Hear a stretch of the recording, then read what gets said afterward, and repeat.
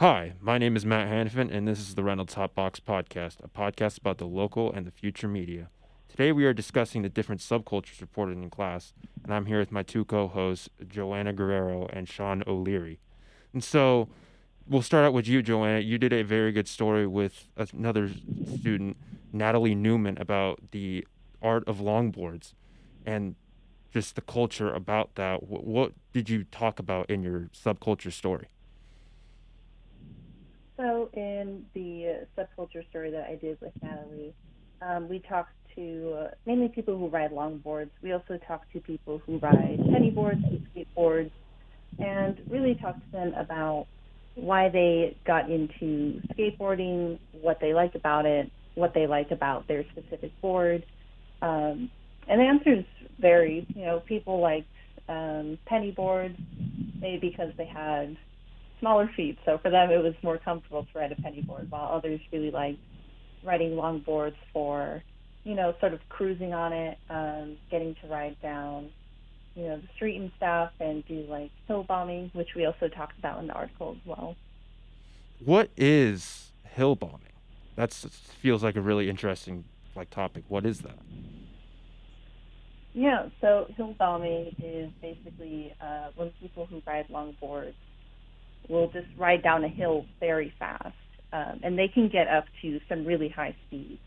I think with hill bombing, you can even get up to like 30 to 40 miles an hour, Wow. which is why also in the article we noted that legally longboarders are considered vehicles on the road, and I think part of that is due to the high speeds that you can reach while riding a longboard. Gotcha. So you also talked about what someone had a quote in your story about dancing with a longboard and using it as kind of a prop. What that's that's a really interesting way to look on just longboarding in general. Can you go a little bit into that? Yeah, so that's about longboard dancing. So it's been a rising trend the past few years. You see it a lot on social media, like on Instagram mostly.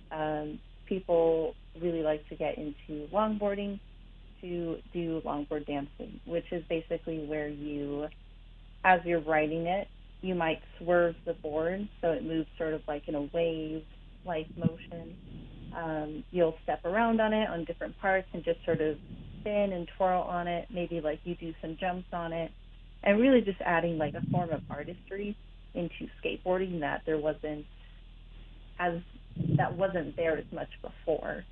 So it's a really like new and like exciting trend that's been coming up recently. Okay. And so, Sean, we'll now go to you. Thank you again, Joanna, for that was a very good explanation. You and Natalie wrote a very good story. I recommend anyone who to go to the Reynolds Sandbox website and definitely read into that as well as the other stories that were written in class. Sean, you wrote a really good story on the different on comic book culture and the community. Go a little bit in depth on that. What did you write about? Yeah, so I talked to Liam Crowley, who is a writer for thedirect.com, which is an up-and-coming comic book website that covers news and different things.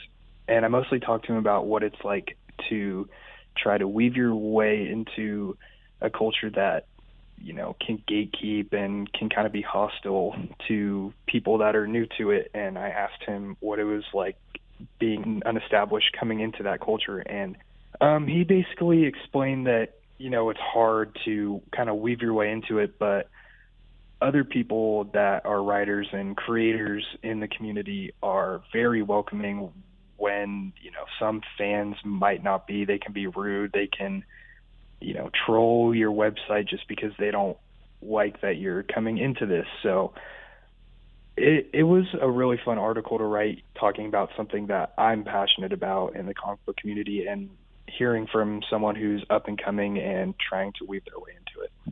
Was trying to get into that kind of social media aspect, was that the most difficult challenge of being in the comic book community? Yeah, it can be because just like with any other social media community, there can be people who are kind of hostile and they really gatekeep if you're trying to come in, because it was already kind of an established thing online, but then, with movies like Black Panther and Avengers Infinity War, it kind of became a cultural phenomenon. So yeah, that's probably the hardest part with trying to get into it. You mentioned how difficult it is in your story about getting into the Reddit community specifically. Is there any other social media platforms that you know of that has like a very established comic book culture community? Twitter for sure is Twitter? probably the main one. Yeah. Okay. Yeah, that one is just as difficult as Reddit, I think. Okay, and this is just an on the spot question. What's your favorite comic book? My favorite comic book, if you had to choose one. Probably the House of M series for the X-Men. Okay. I haven't read many comic books in my life, but I have watched some of like the Marvel movies and such. But anyways, were there any particular stories that you two liked in that anyone else did in class that you really stuck out to you? Joanna, you go first. Yeah, so I really liked Rachel Jackson's article on the growing movement of ethical jewelry in Reno and globally. So she talked to a local ethical jeweler in Reno, Micah Blank, and he owns a store in the basement, which is like this underground retail location in downtown Reno.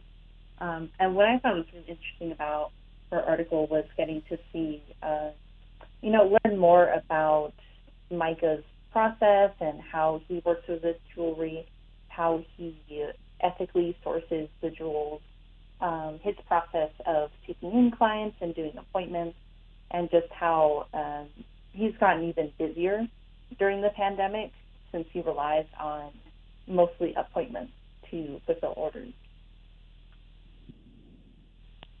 Okay, Sean, what was the story that stuck out to you? Actually, one story that stuck out to me was yours, Matt. I really liked how you went into, reporting from afar, because, as journalists, that's something that we had to go through last year, and I really liked how you went into the sports side of it. Thank you. And then one that stuck out to me was Isaac's story on the budget of teachers and wanting, or not just teachers specifically, but a bigger school budget, because there isn't a lot of budget spending on school and specifically teachers. So I thought that was a really interesting article, and that was a really good read. Again, for anyone, I highly recommend going on the Reynolds Sandbox website and reading all of these stories. The student reporters did all a very good job in our class. That is all the time that we have today, and thank you for listening. Next week we'll be talking about the different explainer stories that were did in class. Thank you again. Give us a rating, like, and subscribe. Have a good week.